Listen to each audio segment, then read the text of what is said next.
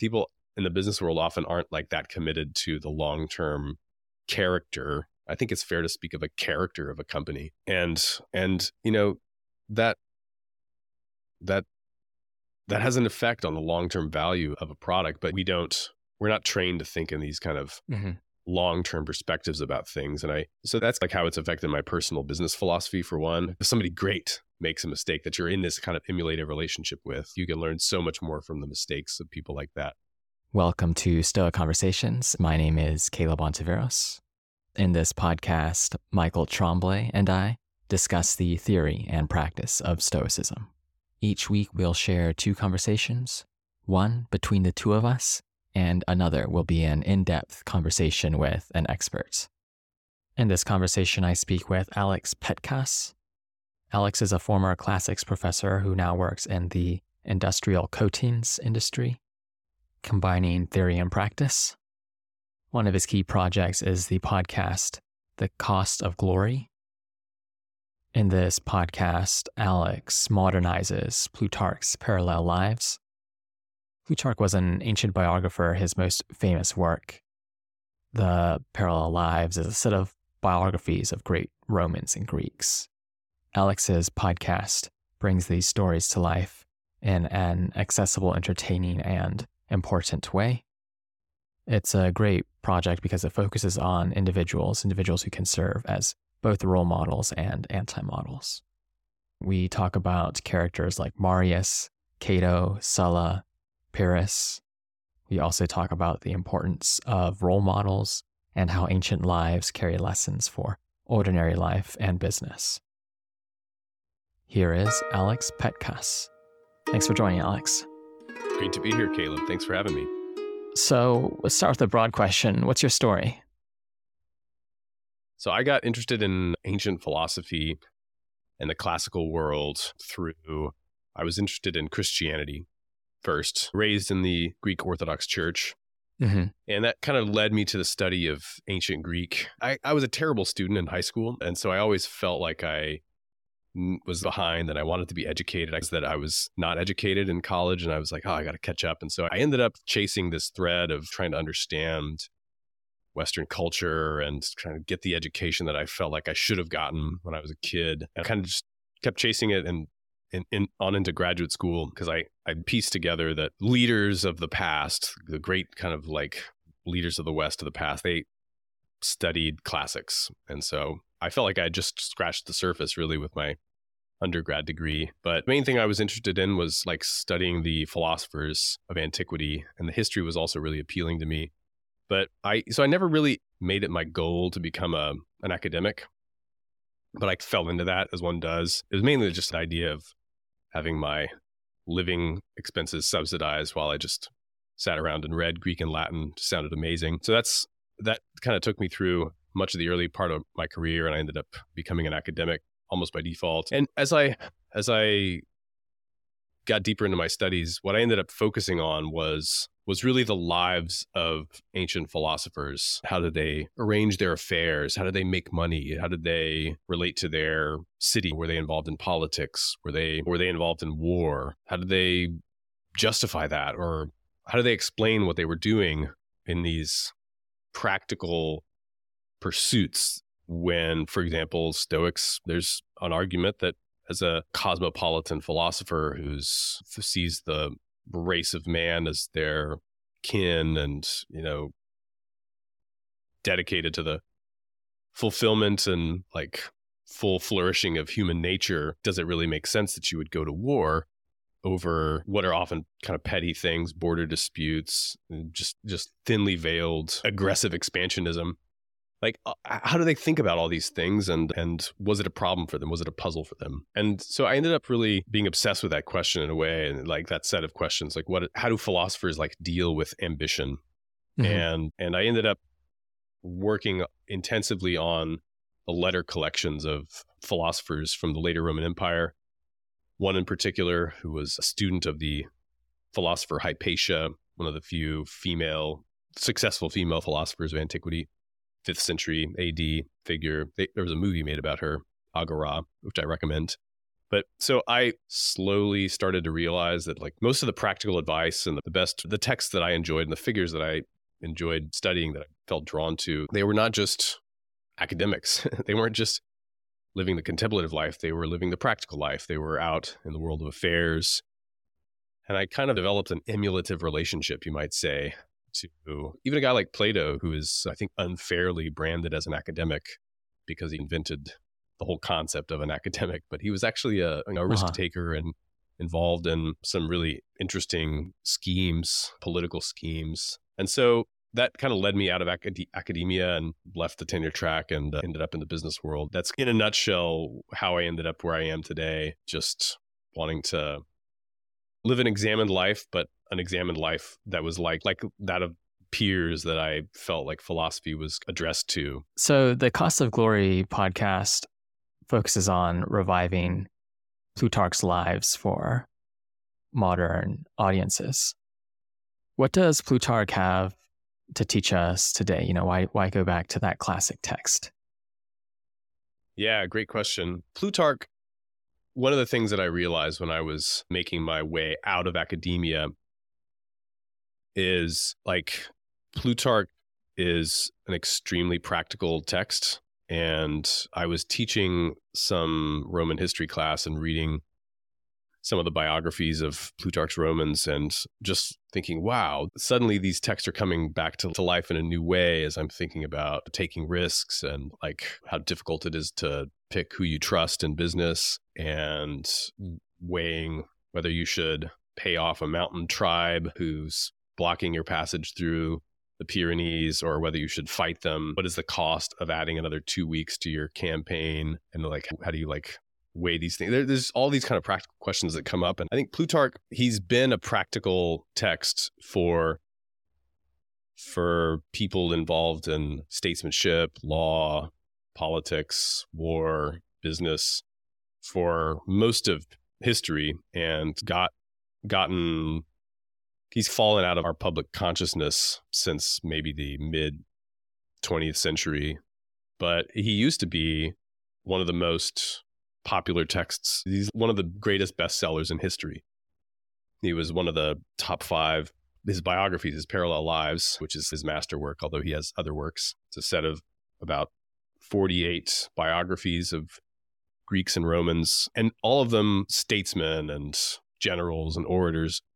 None of them just philosophers. Some of them were interested in philosophy and studied philosophy, but they were all kind of leaders. And this was an extremely popular text for much of history. And so I was drawn to it. And I wanted to revive it for people and who are in the practical world, who just like regular people. And so that's what I'm trying to do on my podcast. And I think what Plutarch, one of his great insights was like how important it is for people dedicated to living a virtuous life to see real examples in action, to see how hard it is to make the right decision and to be prepared for that when the time comes. And so many of Plutarch's heroes are not perfect, and he criticizes them a lot. He criticizes, for example, Gaius Marius, who's this Roman consul, statesman, general, one of the greatest Romans of his day, who ends up in his later years, he's 70, and he's had this just brilliant career, rose from nothing, and won great wars for the Romans. His sun is setting, and he just can't accept that reality. And he's painted himself into this corner where doesn't really have good advisors around him. Like a kind of a great man, a typical great man like that, often part of what makes them successful, their forcefulness of character. It can often, like when they get old and set in their ways, it can drive off good friends who might be willing to offer critical opinions of your decisions. And Marius is in this position where he's surrounded by younger men who are his proteges, and he's alienated part of the Senate. And he ends up making this terrible decision to basically orchestrate a vote to deprive his greatest rival, Sulla, of this command to take a war east against this great foe, Mithridates. And Marius wants the command for himself. He wants it to be his like last hurrah. And because of that, he ends up basically plunging Rome into this civil war that lasts a number of years, and it's just the bloodiest, most just devastating civil war that Rome faced probably for all of her history, at least until the later Roman Empire. And I think Plutarch criticizes him pretty harshly about that, even maybe unfairly. He's quite harsh on Marius, but yet he still thinks that there's something to be gained by studying Marius and emulating him. And so I think when Plutarch is a philosopher, he's a Platonist, he's very sympathetic with a lot of Stoic doctrines, but he criticizes them for various things. But mainly they're aligned on the importance of virtue, focusing on what you can control and not what you can't. Character is just your greatest asset. It's all kinds of things that he's aligned with the Stoics on. And he felt that, I take it that he felt, and you can see this in a lot of his offhand comments that he makes in his biographies, that really biography is a spiritual exercise, a philosophical exercise, studying the character of somebody who has accomplished great things that you want to emulate, even if you find fault with them. There's this kind of philosophical value in really understanding a man's character, especially if he's accomplished things that other people want to accomplish, gotten great honors like Gaius Marius did, and really did some wonderful patriotic things for Rome. He saved them from the Cimbri and defeated Jugurtha and all this stuff. And so I think there's a power in emulation that Plutarch really is tapped into. That's something that's very instinctive about humans, that we want models, that they really power us to move forward. And a lot of times, like you, in your kind of journey to cultivate your character, there's habits that you can instill in the morning, journaling. There's phrases you can repeat to yourself about not letting yourself get consumed by anger. But a lot of times, like, the energy behind you implementing those practices is driven by emulation, that there's a kind of a natural force behind wanting to be like somebody else. And maybe it's wanting to be like a composite of people and to really cultivate this vision of who you want to be like from a composite that you put together of the best qualities of models that you admire. And that has a kind of instinctive force to it that almost is more powerful than the kind of rational practices that we implement in our daily lives, or a great complement. It's not either or. It's like you need both, ideally. And yeah, Plutarch's really tapped into that. And I think that underlies the whole project of the parallel lives. And so that's what really interests me. And that's why I'm trying to bring these alive for people. Yeah, we're very imitative creatures, certainly. There's all sorts of different angles one could take on that, but it's quite common for at least some cultural anthropologists to put our ability to copy others as a fundamental human feature. So it stands to reason, as it were, that we should take advantage of not just copying those that are around us for historically contingent reasons, but seek out other role models. Yeah, and in a way, the heroes of Plutarch are like, they're time tested. I think the further you go back, or the further you reach for models of virtue, it allows you to get a little bit of perspective on the standards of your own time, which might be a lot lower than you think they are, because you're not comparing them with anything. But yeah, definitely. And the Greeks really recognized this about mimesis too. René Girard, in a lot of ways, who's a famous theoretician of mimesis, he's riffing off a lot of what you find in, say, Aristotle, who says anthropos is the mimetikotaton zoon. Human is the most mimetic of animals. And yeah, there's a lot of value in imitation, and also I think in reaching a little bit for your models to other cultures. So what are the sort of specific or concrete lessons that you might take away from someone like Marius specifically? What are some of the positive traits that you might want to emulate from his life? Yeah, there's lessons in Marius that you can find from other Plutarch heroes. I really like him because he's very patient politically. He doesn't really burst onto the scene of Roman politics until he's 50 years old. So there is we have some evidence that early on he's a mentee of one of these great men of the time, of the former generation, Scipio Aemilianus, and he's like in the camp with Scipio Aemilianus at Numantia, this rebel Spanish city. And there's a story that somebody says, they're at a banquet and somebody says, "Scipio, you're old. What will Rome do without you? To whom will we turn?" And the legend has it that he turns to young Gaius Marius, who's maybe in his late 20s. He's like, perhaps to this one right here. And clearly, Marius is cultivating relationships at a young with people that can advance his career, that he can also emulate. Like, he's in a relationship of emulation. And you can see this with so many of these figures that where they can't, like Pyrrhus, the great king of Epirus, is in this relationship of emulation with Demetrius, and who's the son of just another Greek king of his time, who happens to be his brother-in-law.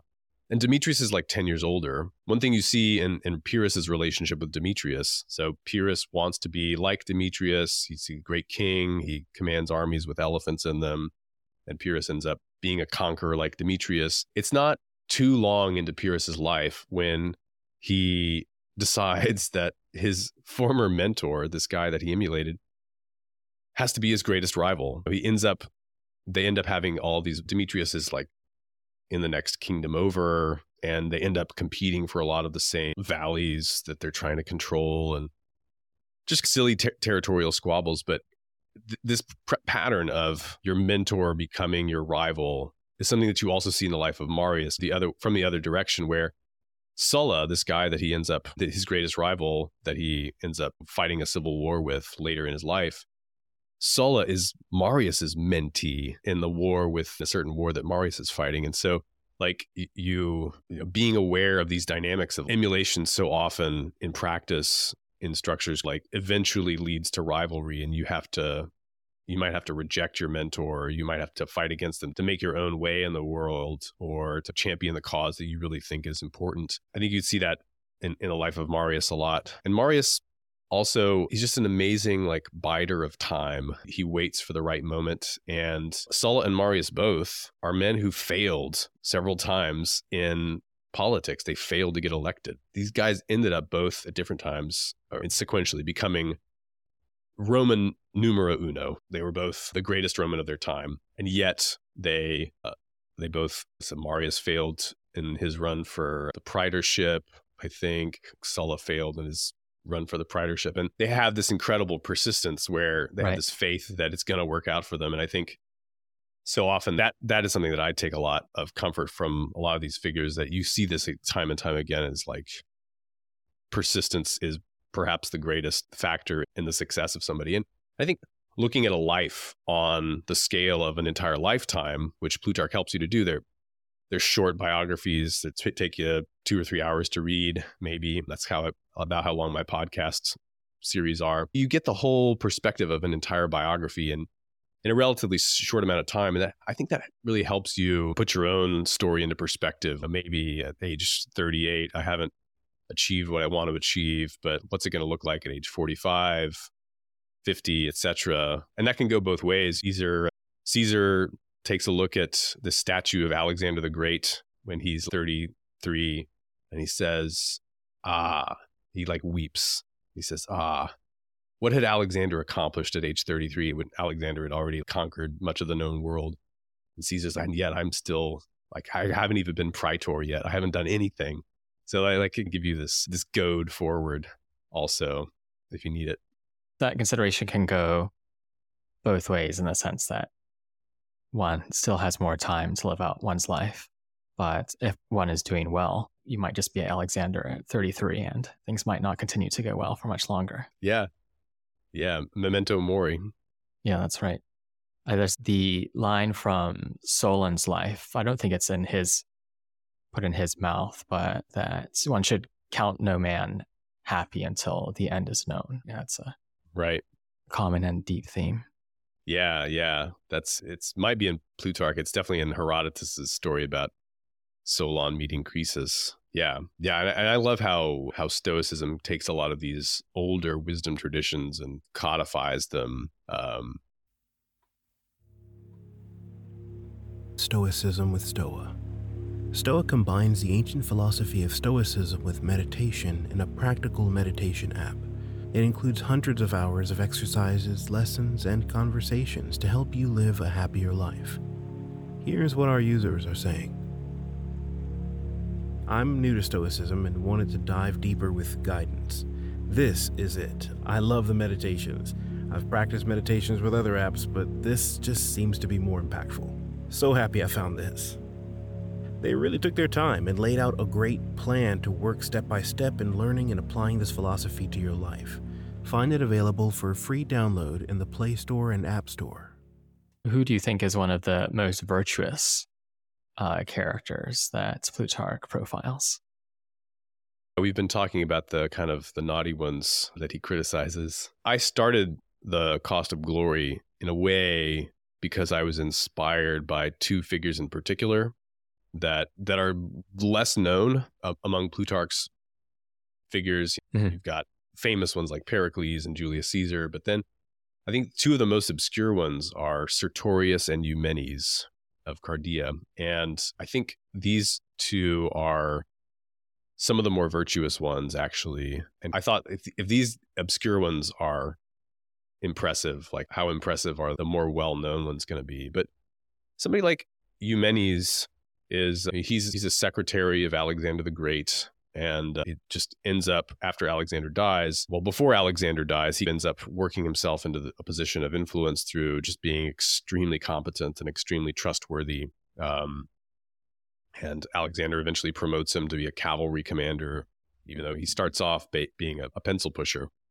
But Eumenes is a really interesting study in like the importance of loyalty. And so after Alexander dies, there's this debate of his generals, the strategoi, or the successors, the diadokoi, as to whether they should try to hold the empire together or whether they should carve it up. And eventually they end up basically carving it up. But Eumenes is one of the people that is standing for, let's hold this empire together and let's keep Alexander's legacy intact. And he wants to do that by preserving the family of Alexander. So Eumenes is basically a loyalist. And he's loyal to Alexander's mother, Olympias, who has a lot of political influence. And he's loyal to Alexander's infant son, who was actually born after Alexander died.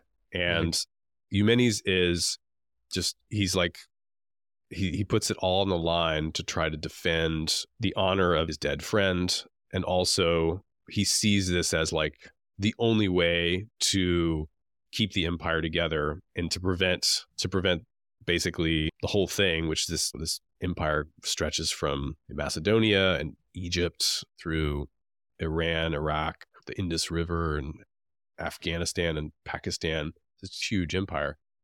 The only way to keep it together is to have something that was like above the kind of something that is like still associated with the kind of almost divine charisma of Alexander.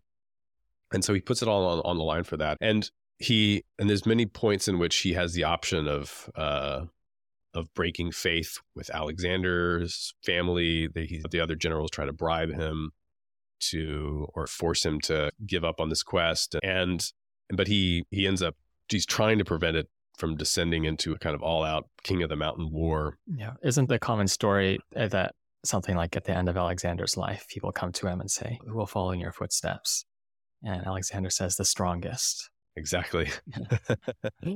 Yeah, exactly. So there's some story that says maybe Alexander actually wanted it this way. He wanted them all to prove themselves, because for days he lay in bed and had the option of picking a successor and solving all their problems, but he didn't. And it's possible that Eumenes was like more loyal to Alexander than Alexander deserved. But I think that's a study in like the virtue of honesty and loyalty. And he came very close.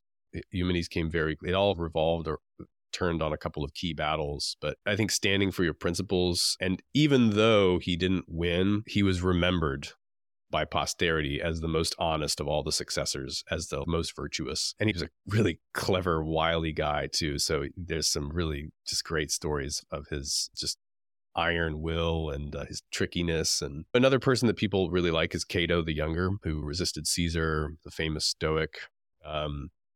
So there are some men of virtue, and Brutus is a kind of a debated figure, the friend of Caesar who ended up murdering him with being one of his assassins. was a dedicated Platonist, and so Plutarch's very inclined to be sympathetic with his kind of co-philosophical school member. That's another example where Plutarch ends up being critical of Brutus precisely for the opposite of what Eumenes had, as his faithlessness to his friend. So what is more important? Is it more important to keep your state from falling into tyranny or to be loyal to your friend?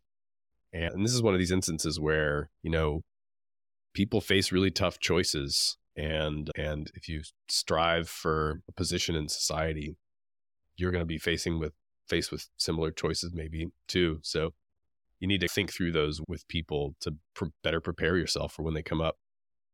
Yeah, absolutely. It's interesting how there's sometimes this tension between personal ethics and what would be best for the Republic. Of course, there's always a tension in the sense that, if someone might feel that it's better to act viciously in order to seek some advantage or something like this. There's a conflict between self-interest and virtue. But there's also the deeper conflict where it doesn't seem like one can always extend the lessons that one takes from personal virtue to thinking about these larger scale decisions. The life of Cato seems like possibly a good example of that, where what works for his personal life may not be what is best in the long run. Yes. Yeah. It might have been that really Caesar was the best thing for Rome, even though it went against Cato's principles as a dedicated Republican. And what is it better to book a bloody war that you're probably going to lose to stand on the principle of sovereign, the Republic meant to him, freedom, liberty, tradition, or to just accept the reality that the system is no longer sustainable as it is, and it can't really be reformed. And even if you wanted to reform it, it would mean fighting a war with this extremely determined man who seems like probably the best leader that such a principate could hope to have. Yeah, and there's other ways in which kind of sometimes the Stoics of the Republic end up not, like, you can definitely criticize them for some of their political choices. Rutilius Rufus is another one who opposed Marius, a really interesting figure that I discuss in a shorter episode. But yeah, it's very hard to translate those personal choices into political choices. One question one always gets when thinking about using ancient Greek or Roman characters as role models is that the world was, of course, quite different, both in the sense that how one spent one's time as a leader was on the battlefield much more often than lives like ours are today, but also in a sense that norms were quite different, right? People were exceptionally more violent. I told the story of Alexander where there's a sense where at his deathbed he says, who's going to take the lead? And Alexander says the strongest. In a sense, that's very inspiring. You're like, oh yes, that sounds very motivating and absolute meritocracy with high stakes. But on reflection, this seems like that it's actually rather silly. It's a lot of pointless bloodshed. And sometimes one gets that sense while reading these ancient figures. So large question, but I'm curious how you think about that. Yeah. They had slaves and there were all kinds of ways in which they ethically diverge from us. I think in a way, the Romans and the Greeks are, first of all, they're living in a pre-Christian world.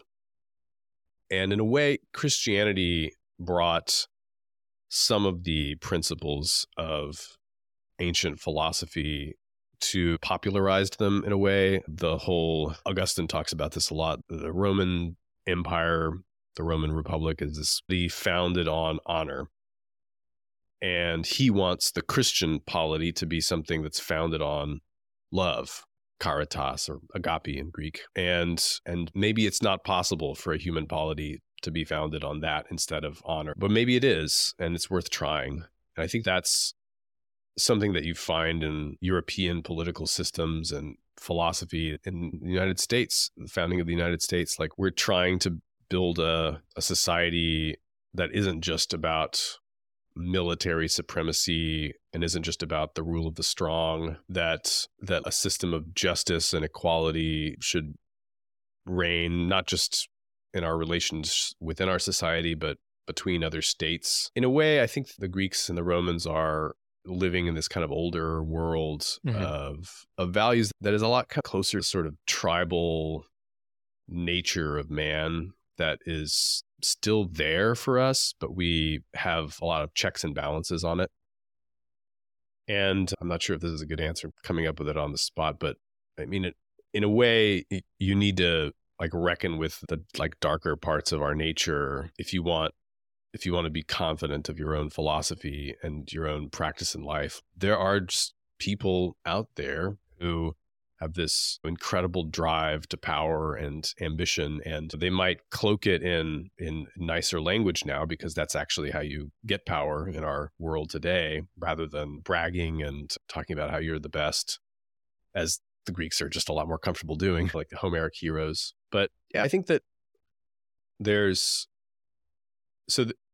at the same time, you're fighting over indifference at the end of the day in the political game, right? Honor and power and wealth, these should be maybe preferred indifference from a Stoic perspective. How strongly are you allowed to prefer them? And one of the ways that late antique philosophers think about this is if you want a society that's based on the best values that we get from philosophy, that the best men should rule, that the rulers should be people who have made an intentional study of character and virtue, and that they can transmit that by their own example down to other parts down throughout society. This kind of pyramid model, this is very much the way that late antique Platonists think about it. It's also the way that Plato thinks about it. If that's true, then you may or may not be able to change the actual value system of a society based around this indifferent value, honor. But what you can do is try to populate the positions of leadership with people who have the right values. And that's what Plato was trying to do with his political scheme in Syracuse, which is another story that Plutarch tells in the Life of Dion. It's in Plato's 7th letter. And the late antique philosophers really have this value of trying to reach out to people in power, to communicate what is really good for humankind and what's really good for the individual to people who have a position of influence, who are able to have a loudspeaker for those values. In a way, it's not like there's a kind of a practical answer. Maybe our society isn't as different as we think. And in a way, like putting philosophy in that position of honor is like the best you could hope for. To say maybe the leaders aren't really orienting their lives around the ultimate goods, but try to convert them. And that's the best you can hope for in this imperfect world we live in.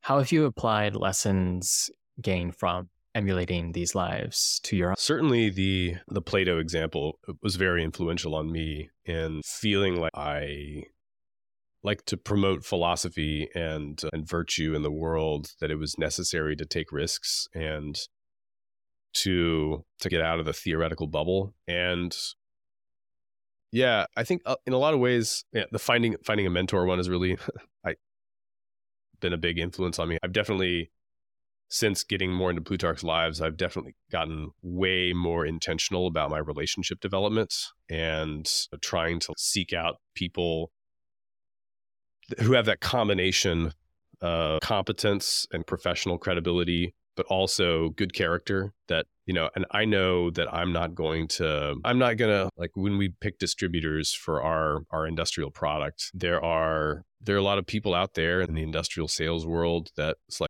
when they entertain their clients, they'll take them to strip clubs and just, I don't know, there's all kinds of nonsense that people get into. And I think like building a brand, you have to think about what kind of people you associate with your product.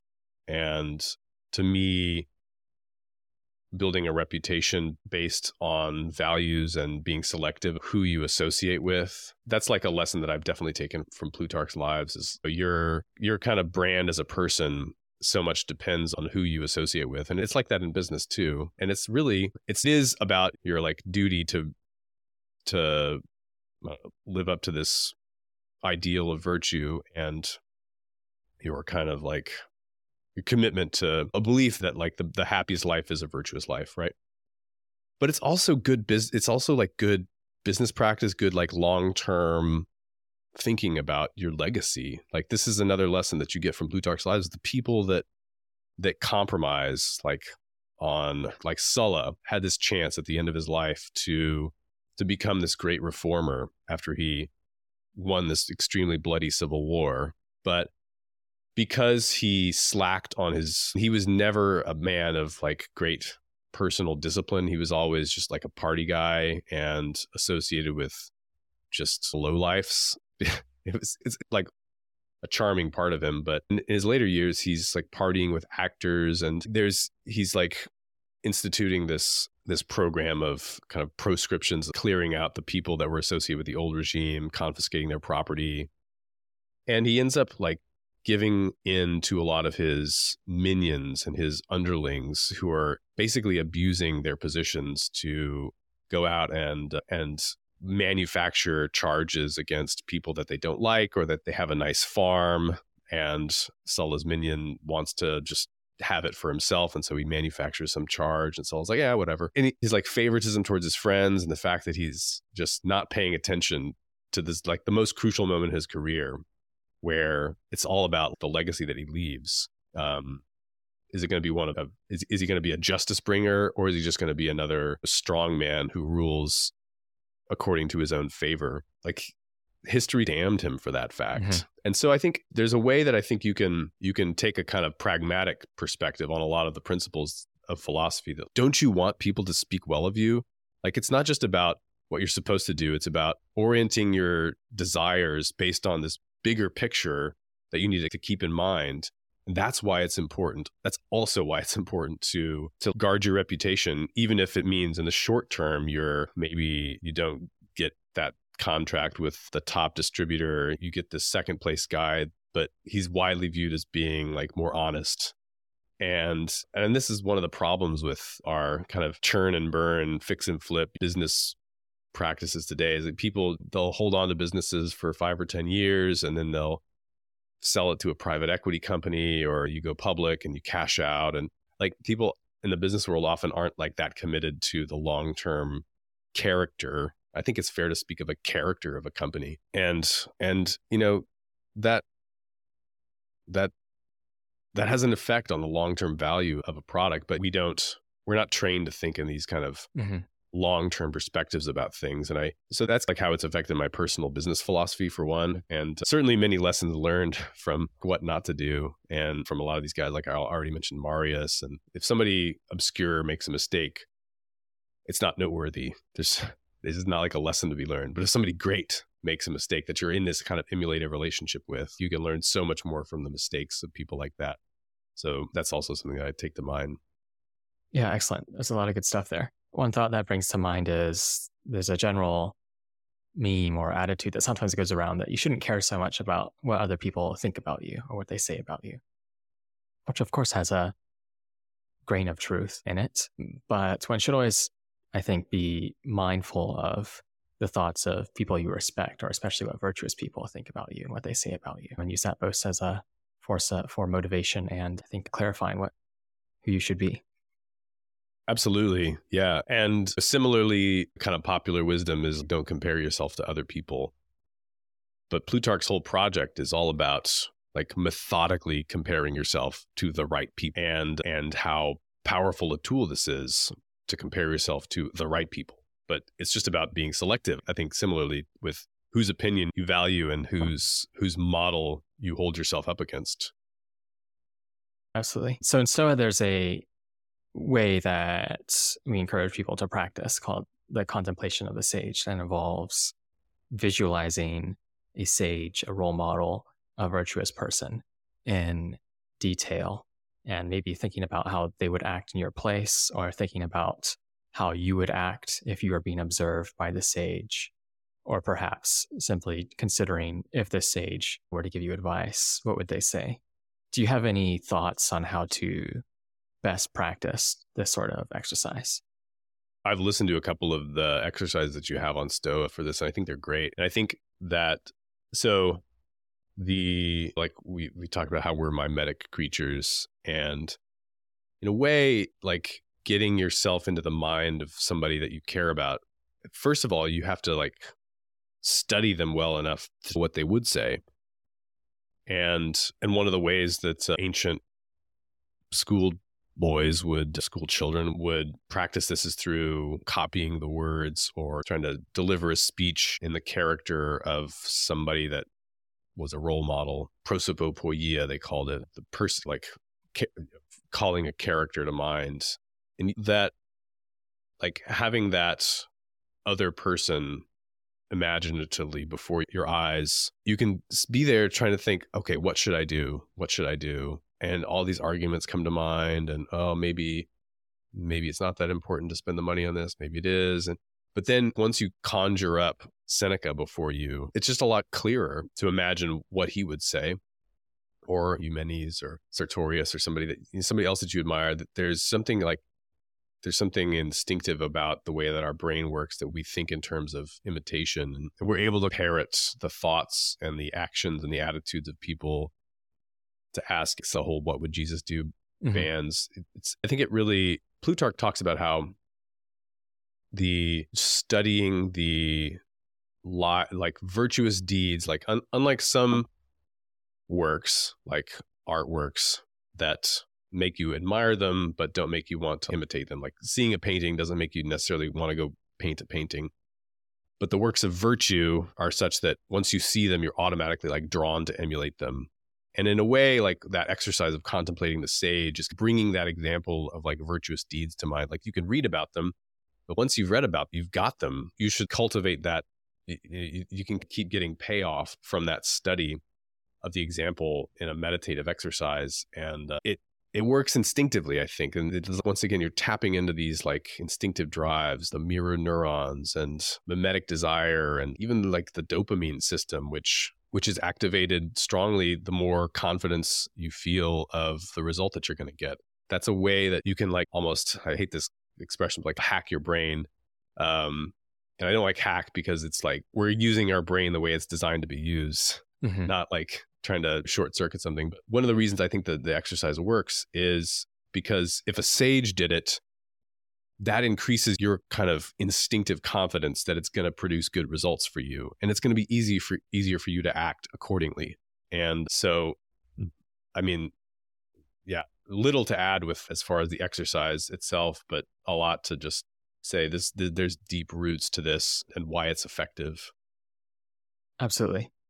Excellent. Well, thanks so much for joining. Is there anything else you'd like to add or any note you'd like to end on? I love the app. I use it in the mornings. I love the kind of creative work that you guys are doing to bring Stoicism in line with modern meditative practices into people's rooms and their routines. Yeah, so check out The Cost of Glory if it might help you contemplate a few wise people and some not so wise people. I try to make it entertaining I hope that if people end up listening to my stuff, that they'll see that it's of a piece in a large part with what you guys are working on, that at the end of the day, the kind of entertaining stories of great figures of the past, if approached with the right attitude, has a lot of power to shape our characters and as a kind of philosophical exercise. So it's been a real privilege to lay out these ideas, hopefully in an intelligible way at greater length here with you, Caleb. Absolutely. Thanks so much. And yes, be sure to check out the Cost of Glory podcast. I think it's a rich bank of both role models and anti-role models, both of which are exceptionally useful. Thanks for listening to Stoic Conversations. If you found this conversation useful, please give us a rating on Apple, Spotify, or whatever podcast platform you use, and share it with a friend. We are just starting this podcast, so every bit of help goes a long way. And I'd like to thank Michael Levy for graciously letting us use his music. Do check out his work at ancientlyre.com, and please get in touch with us at stoameditation.com if you ever have any feedback or questions. Until next time.